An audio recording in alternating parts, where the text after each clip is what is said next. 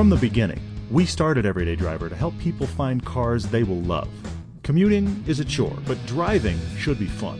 If you like to drive, then there are cars where your budget, needs, and fun all intersect, and we want to help you find them. I'm Paul. I'm Todd, and this is the Everyday Driver Car Debate.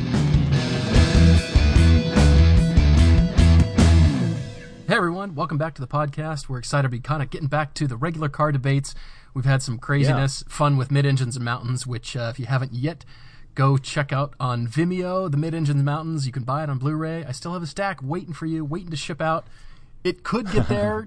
Well, we're recording this before Christmas, but by the time you're listening to it, it will be very near. So by the time you listen to this, it will be Merry Christmas time. You're not, but I will say this though, to jump off your point, if you have Christmas money, you got money for Christmas. Idea. Now, hey, Mid-Engines and Mountains or the 9/11 film, you can do the Vimeo rental, you can do the Blu-ray. If you have Christmas money, I'm telling you, I think it's a great use. idea. Just putting that out there. Hey, I like that. All right, well, we'll keep going with the car debates. We've got Wood in Alabama, and he is 19, writing into us that he's currently driving a 2000 Mercedes E-Class. It's an E320, and I know this car. This thing is a tank rolling down the road. Yep, definitely. He comes from a family of German cars. Dad has a 991 Porsche 911 that is music to my ears, and looks it practically should be your family, by the way, Paul. I love seriously. it. Your mom, Wood, your mom has a Mercedes and an Audi. The only thing you're missing in your family is a BMW, because you have just about everything else. So we'll get to that in just a little bit. Love German cars. He's curious about a new car to replace that E-Class. I'll be curious to hear your thoughts on that, Mr. German car. But anyway, I have some suggestions I think you're going to like. Shocking. And then we've got Joey in New Mexico. He is a commuter. He's got actually fairly long commute, dailies, 52 miles, and has, lo and behold, another German car. It's a Jetta 4-cylinder turbo from 2007, and looking to put some money into the house, and then trying to think what's next. And so I've got some suggestions there, and should be kind of fun. Yeah, definitely. I'm looking forward to both of those. We want to talk about something random that relates to our production first, that actually came up pretty organically, came up actually since Mid-Engines and Mountains got released. We had a very fascinating question, and it actually relates to what we do and what Matt Farah does, and I think there's an interesting thing going on. The question that came to us was, are you guys driving these cars hard? Which Paul and I kind of looked at each other and went, are you kidding? Yeah. Because of course we are. Because we're talking about, when we're talking about the back stepping out or understeering at the limit and that kind of thing, we're not going to say that unless we've felt it. Now, I will acknowledge we're trying to not do drifty madness on camera. We don't want to do that on public roads. So you may not be seeing some of the hooning. Yeah. You may not be seeing some of the hooning you're used to. And the interesting factor here is this. We are of the realization, and you may know this already, but we're of the realization that a drive-by, which is what we love doing, we like to put the car in a nice setting and watch it drive past the camera so you get a sense of the setting and the car, and you can look at the car and not us and all of these things. The problem is that drive-bys don't look fast, unfortunately. Yeah. And Matt Farah, a good friend of ours, is now doing those one-takes that are all POV. It's all a POV camera. Well, the thing is, that super wide, almost fisheye GoPro lens, wide-angle lenses show more speed anyway, but then the GoPro, with just the whole way it makes up and running POV, looks extremely fast. In fact, it looks a little bit faster than is actually real. Yeah, so here we are at noticed opposite ends of the spectrum. In his work. Here we are at opposite ends of the spectrum. And so a couple people have asked, and literally it's been like 2 people have asked the question, and I thought, I would have never thought of that question. And their question was, how hard are you guys driving these cars? Well, the answer is, hard. Fast and hard. Yeah. We're going as fast as we can within the limits of what we think the tires can do, the weather conditions, the road, and the fact that we're driving on public roads. And, you and I have talked a lot about this. Unless we're on a track where we're really pushing it, first of all, we've got a primary obligation to return the car shiny side up to the very friendly people who have loaned it to us. Yep. Whether the press car or whether it's a private owner, we have a responsibility. It's a privilege to be able to drive as many cars as we do. No question. And we're not going to drive it to where we're going to cook it off the road. I mean, that brings into question all kinds of madness, and we just don't need to be doing that. We're driving responsibly, but we are driving very, very fast. Well, I mean, we've had multiple owners. You're absolutely right. We have multiple owners that have mentioned to us some variation of the fact that they don't ever drive the car the way we do when they're on set with us. We've had multiple owners say that to us. And some of these guys have driven these cars hard and talked about, I've done track days and I've done autocross, and yet they'll ride with us or they'll see us drive and they're like, you guys are pushing. And we want to be, and here's the reason that we want to, without ever going too far. But we've realized, and this is kind of crazy, but it's true, it takes almost 3 times the speed limit to actually make a car look fast on camera. Yeah. And you kind of have to ask yourself, what's fast? I mean, I remember there's one review, I think it's the Chevy SS. There's actually a section on screen that is a POV camera. I'm going around a 15 mile an hour. I think it was me. Somebody's going around a 15 mile an hour corner. It's labeled 15 miles an hour, but the heads-up display is going at like 45 or 50. See, now, here's the there. thing. That's awesome. Here's the thing. 45 is not fast in the grand scheme. I'm driving 45, that's nothing. 45 in a 15 mile an hour corner is now very fast. In a hairpin it is, absolutely. So what's the where's the line there? What's the way to judge that? So it's an interesting question. I want to say one random thing here, and that is, I don't know if you ever noticed, and maybe you've thought about this, Paul. If you watch F1 or you watch Le Mans, here's cars going 200 miles an hour. Yeah. Those drive-bys, those cars don't look like they're going 200 miles an hour. Very If you true. stood there and watched them go by, they look like 200. But when you watch them on TV, I mean, clearly they're not going highway speeds. That's obvious. But they just look like 200 to you? This is the nature of cameras getting drive-bys. And that's, it's a trade-off. Somebody asked me this week, they were like, well, should you just be doing POVs? And I was like, well, no. I don't want to just show you a POV of the road. I want to show you the car and the setting. That's part of the reason we do these locations. That's part of us trying to include you in the experience is the surroundings. Now, maybe we should do more POVs. You guys can tell us that if you want, but I don't want to do an all POV because I want to show you the setting. I want to show you the car. I don't either. I like how we show the car and you can see the car settling over the road surface, and we pick shots based on the camera looking through a series of corners so you can see the weight transfer and the shift and the attitude of the car as it's going at speed. So, we're driving fast for these public roads. We're not going to say how fast we're going, but it is very fast. And, we're pushing these cars and trying to make the car look and dance and do its thing to, not only get the experience and extract what we're going to say about it and, understand the car and the character of the car, but we've got to show that car, doing its thing and shifting around and taking the inside line and showing what it's doing. And I noticed you might have noticed this too, in the orange Viper that Matt had recently. You got to drive it at track day, which I didn't get around to doing. Matt had that car, and he did the one-take POV with that. And I noticed, I watched that, he is cooking up that road and then back down. He is moving. No, Matt's an excellent driver. But he's a superb driver. And the camera is obviously a POV, and I'm noticing, wow, he is making the mechanical grip of that car work for him. Dry road, sunny day, and that car is going fast, and you can tell. And I really admired that.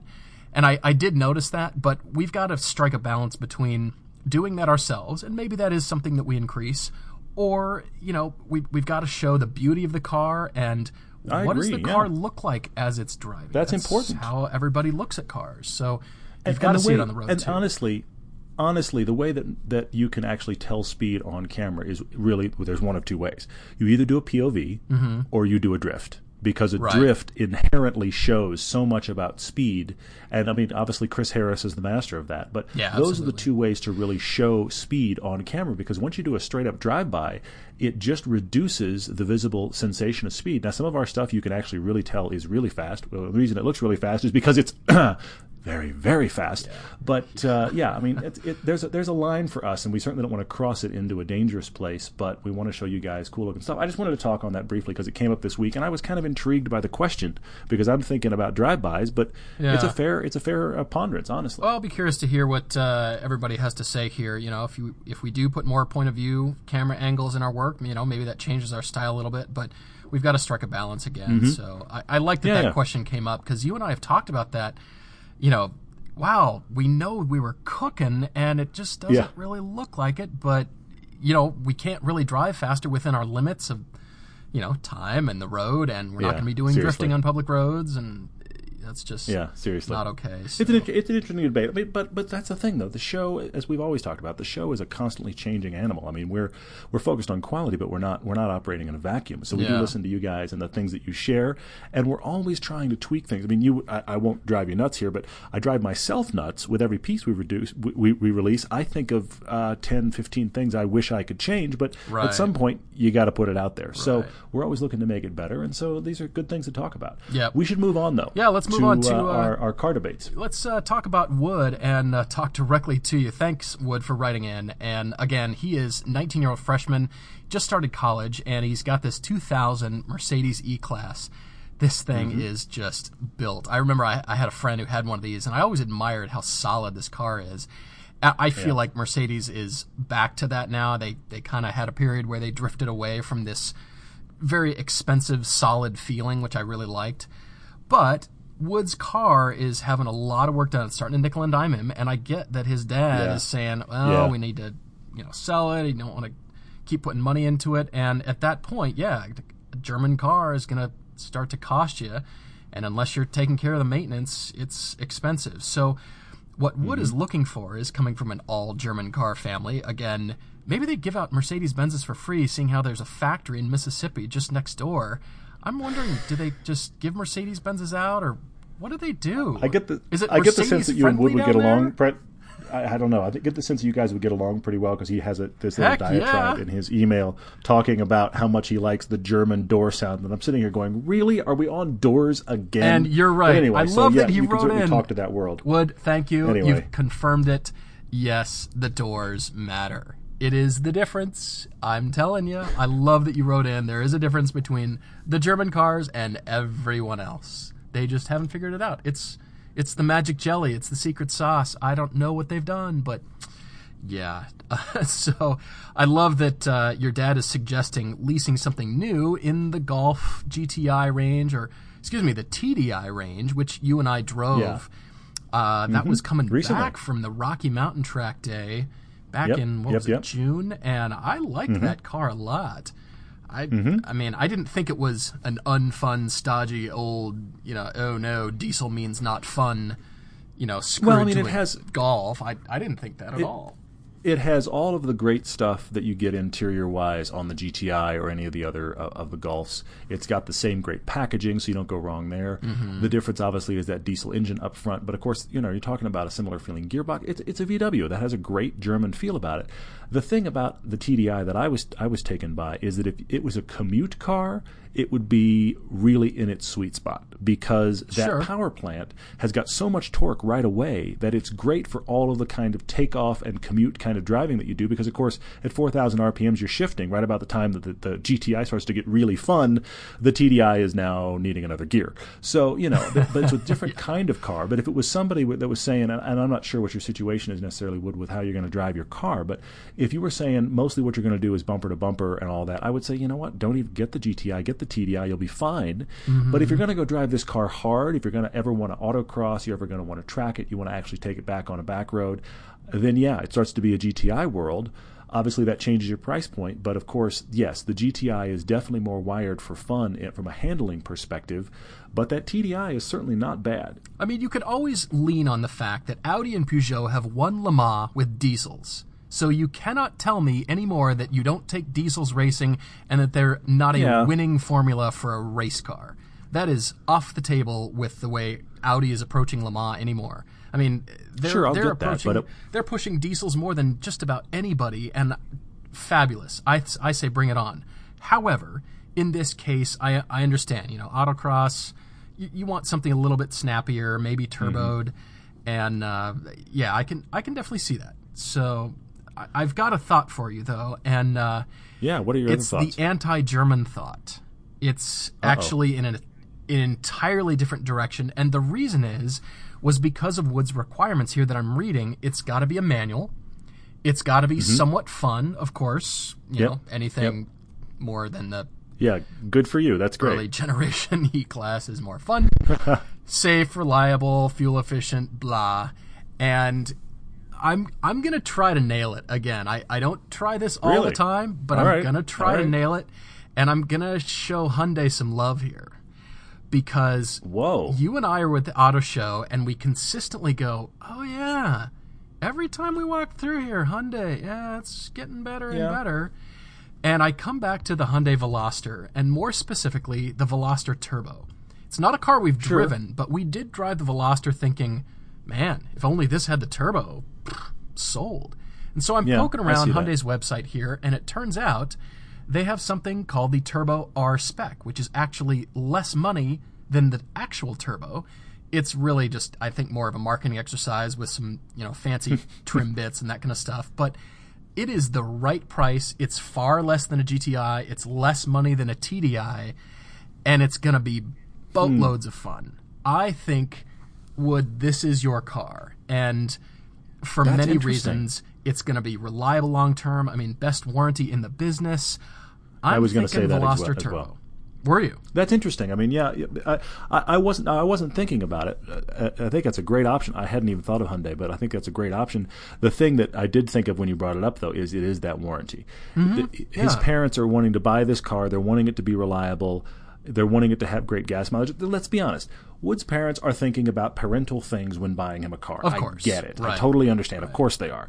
Now, obviously, his parents are kind of enthusiasts in their own life, but they're buying a car for their 19-year-old college-age son. Right. So, I feel like you can almost strike a balance there, Wood, and you can try to bridge the two gaps, because it's not like your parents drive terrible cars. They drive interesting cars. Sure. So hopefully you can lean toward that. But the thing that is interesting from a parental standpoint is, yes, great gas mileage, good reliability, and a fantastic warranty. And those are the places where I do think you've actually kind of nailed it.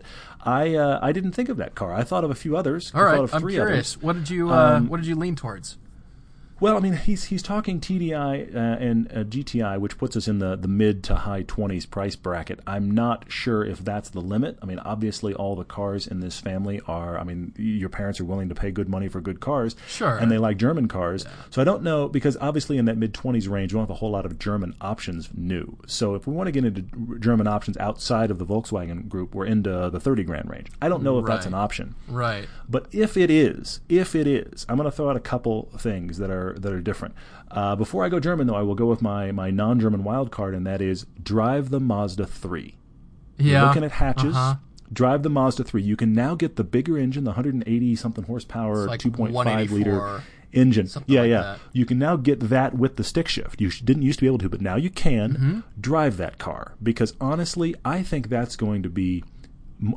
It's going to be second to the GTI in fun, but it's going to be above the TDI in fun. And interior-wise and all that, I think you're going to be very pleased. Look at the Mazda 3. I think it's worth that. But that, of course, is a non-German option. So in German options, we're talking now 35 grand by the time you get these cars, maybe 38. It's expensive, admittedly. I love them, but it gets expensive. But since you've been talking hatches, I'm going to pass the CLA and go GLA. I can see that. I saw one on the road last week, saw it in the wild, and I have to say it's a great-looking car. And I'm not a Mercedes guy. It's a great-looking car. A lot of the underpinnings are the CLA that's then been refined even further. And the CLA was actually, watch our review. The CLA was actually fun to drive, much more so than I expected for the base Mercedes. That GLA is probably as good or possibly better, and you get that hatch form factor. So that's something to consider. Now, you can't get manual, so it may be out for that. But you like Mercedes, there's that. Then, here is my this is the car for you thing, except unfortunately I'm in German pricing, and that is, hey, Wood, look at the BMW 2 Series. Oh, yeah, that's a good point. 228i with a manual. Now, yes, that's going to be 35 to 38 grand probably by the time you really get it out the door, so you're probably talking 8 grand more than your loaded GTI.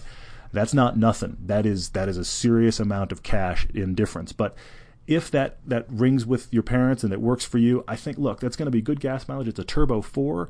It has a surprising amount of power. It's rear-wheel drive. It's stick shift. It's BMW. It's German. I think you would have a blast in that car, but it's also not too much car, and it checks all the other German boxes. I love drive. I like that recommendation a lot. I'm glad you said that car, and I kind of forgot about it even after we drove it at track day. If you want to keep the all-German family, South Carolina's one state over, and I think when you move there, they just hand you free BMWs, maybe it's the same with Mercedes. I don't know. But no, that's a great car. That is the more expensive option. I think you've nailed it from the keeping it in the German family. You know, you round it out with a, BMW. Yeah. I loved that Well, car. and that's the thing. Once you get out of the GTI, you really can't get enthusiast German for less than the low to mid 30s, just goes maybe the high straight up 30s. from there. That's where you are. You don't have another choice. I mean, because if you went A3, for example, you're going to spend the same amount of money, and as we learned, the base A3 is really not that interesting.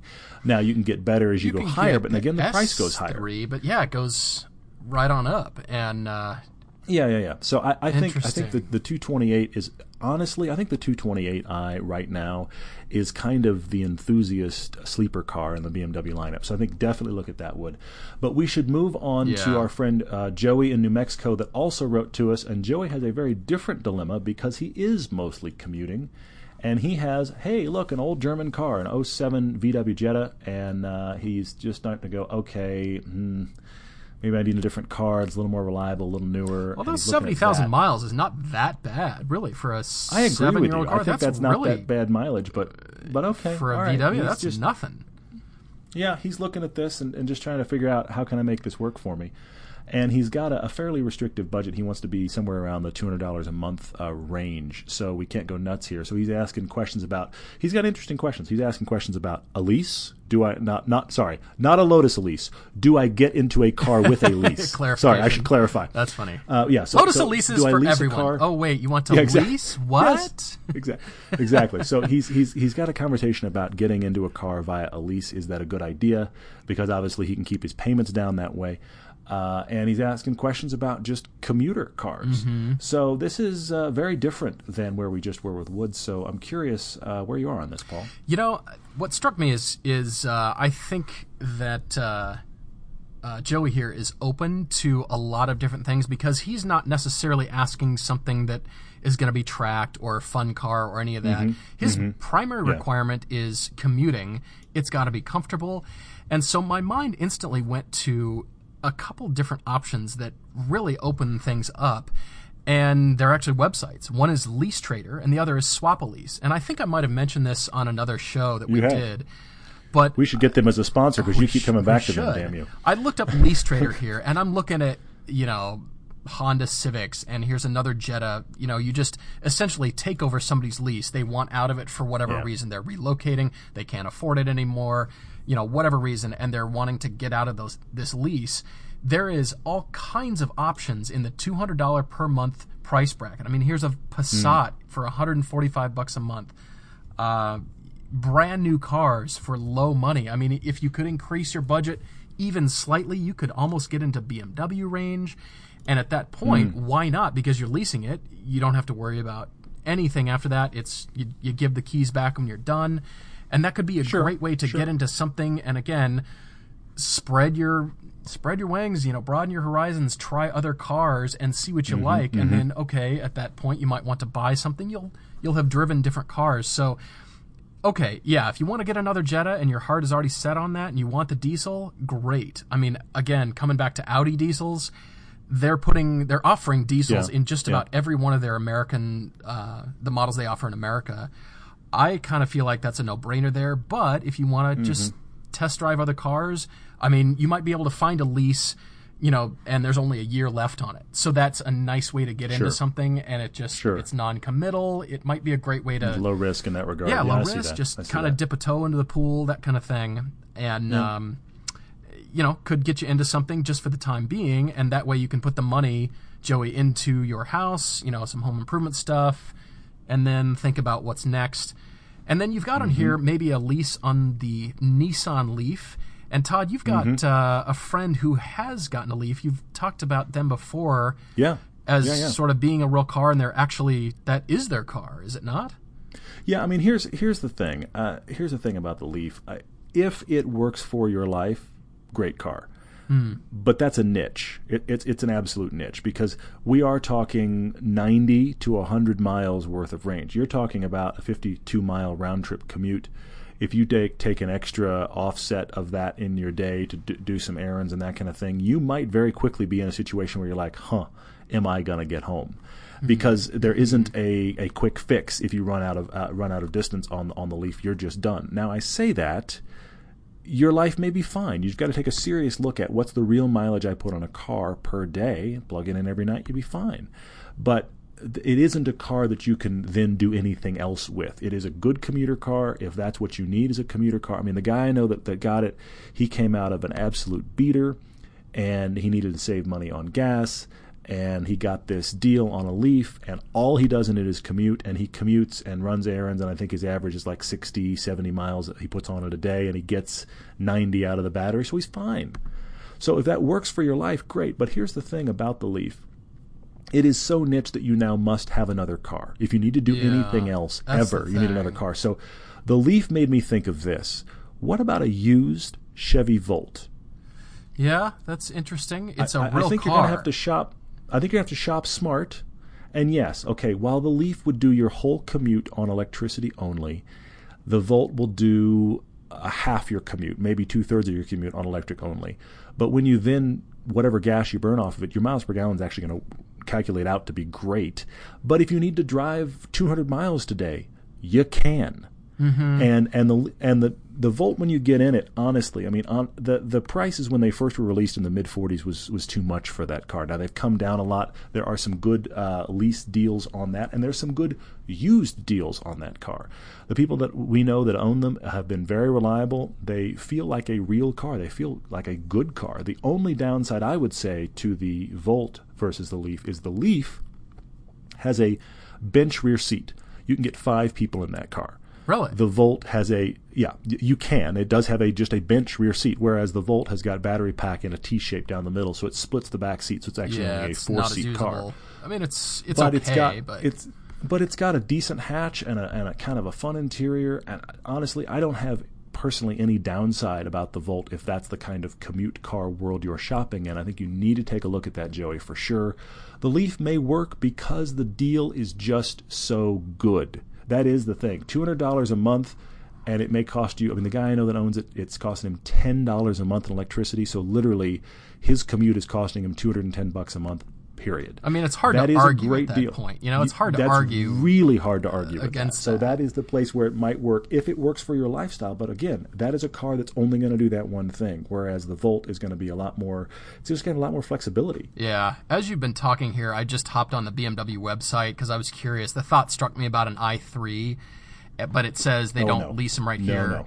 They're 42,000 as built. That's the problem. It's the same range as a Leaf, and for the deal, get the Leaf. I mean, I was just curious as to how much and if they were leasing them right now, but it doesn't look like. It's just saying up to 81 miles per charge, and then you can get the range extender for a little bit more, I guess, but whatever. Yeah, the problem with that is it's just probably, it's twice the amount of money that Joey's really got to work with. 46,000. So that's the downside there. Wow, yeah, almost 47. Yeah. Once you really get one of those cars, they are the opposite of cheap. So but anyway, I hope that's a little bit helpful, Joey. I mean, you could go old Jetta TDI, but you even say it here. You know about old German cars. You've got to keep putting money in them to keep them running. The Leaf is incredibly low maintenance because there's like 4 moving parts. So you've got that. It's not. I mean, look, it's not a sexy car, but it is a very usable car. And I would tell you this: Leaf over Prius all day long. Oh yeah, anything over Prius. Walking over Prius. And if you could, then Volt over Leaf. That would be kind of my hierarchy there.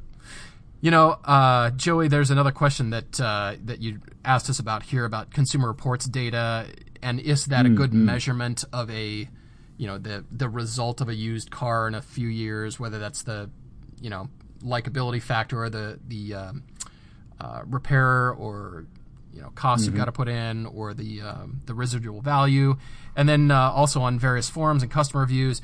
The answer here is you've got to read everything and take it with a big grain of salt. I mean, like a salt lick. Yeah. I mean, you've got to read everything, and you said you've done a lot of research. So do we. We read that stuff all the time. But again, just keep in mind it's some people's opinions. That's what an appraisal is for anything. It's an educated person's opinion, and that's what drives the market. And that's what customer reviews are. That's what Consumer Reports is. All of that is valid, but you've got to really enjoy what you like. And so that's why I come back to, modern diesels are fantastic. So I could see you in a new Volkswagen or an Audi diesel. But that's why I came back to the lease thing, just to try something else out.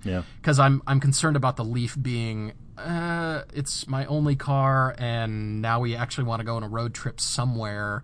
What do we do? Stuck. Totally. Well, here's the thing. I want to speak to that Consumer Reports and forum question real quick as well. Here's the thing that actually Consumer Reports is great for. It's great for patterns. That's where it's awesome. You can look at, okay, this car was made for 6 years, but yet the third year in, the engine rating is terrible for reliability. Sure. Okay, so you can know, for whatever reason, the 08 was bad. Avoid the 08. It's good to know that. I mean, I remember years ago, my wife and I were looking at Volvo XC90s used. And I didn't know what was interesting about Consumer Reports is that I was able to conclude the original V6 engine that they released with that car was a dog and was a reliability disaster, and that was the reason that all of the V6s at the time were selling for like $4,000 or $5,000 less than the turbo 5-cylinder or the V8 because that engine was terrible for reliability. But I was able to discover that because you could just watch the pattern on Consumer Reports. It was terrible. Right. So that's the great thing about Consumer Reports is you can track those patterns and avoid certain years that could be more problematic than others. So there it's great. As far as forums are concerned, I will say this. I don't think in the history of the world anybody's ever gotten on the internet and said, I have an awesome car and everything works and I love everything about it. And that's never happened. End. You're welcome, world. Exactly. Yeah. That's never happened. Even if they give their car 5 stars, there are the little niggling things that they're going to complain about. So the thing I would say about forums is exactly the same thing. Look for patterns. Don't look for the opinion is God, but look for patterns. If everybody you read about on Edmunds, let's say, or Consumer Reports or whatever, if they're all complaining about the same issue, then you have to ask yourself, am I okay with that issue or should I avoid the car for that? Whatever that issue might be. So that's the thing to actually glean from those, but also you can't take people's commentary because everybody, it's just all, my car is terrible for the following 5 reasons. And the people that are loving it didn't bother because they're out driving their car. Well, thanks to the both of you for writing in. We really appreciate it. Wood, I think the non-German Hyundai Veloster Turbo might be the spicy meatball you're looking for. We'll just have to see. But in any case, write back and let us know what you think and what you end up doing. Please join us on Facebook, Twitter, Instagram, Patreon. If you can donate and help us out, that goes right back into production. We put all that into quality, and we do all of our own editing and color correction. And, we work wherever hard. You're looking for us. Wherever you're looking for us, it's /everydaydriver. That is the place to find us. It's very easy. You can, of course, get our films. Either one of them, it is everydaydriver.com/films. It's the easiest place to find it on either Blu-ray or on Vimeo for streaming or even download if you'd like. On this podcast, by the way, guys, thank you so much for continuing to send in your car debates. We have a wonderful backlog of them. We're actually able to kind of pull different ones. If you've sent one in, you're wondering if we got it. We got it. We've just got a pile of them. So thank you for sending those in. We've got a lot more car debates coming up. But also, do us a favor, and that is, if you're listening and you have not gotten on either Stitcher or iTunes and rated this podcast, please do so. I know it sounds ridiculous. You may not want to rate us. You may think, that's stupid. But here's the thing. It actually helps. And it is helping to keep us in the top 10, and it's helping us grow because other people that wouldn't have seen us otherwise are finding the podcast. So that really makes a difference. Write a review, give us a star rating. Please do that because it helps us out. Stack of Blu-rays, Mid-Engines and Mountains sitting here waiting to ship out. And if you get Christmas money, I love that idea. It's a great idea. I mean, it's a great thing to start the new year off right? Yeah, there you go. There you go. Watch some Mid-Engines and Mountains. Why not? We're getting some great response to that. So, Merry Christmas, everyone. And, give us reviews on that. If you've seen it on Vimeo or on Amazon, hey, write us a review there, too. We'd love to hear your thoughts, and we'd like others to be reading it. So thank you for doing that as well. Well, you will listen to us next week. In the meantime, hope your week is great. Thanks for listening. Merry Christmas, everybody.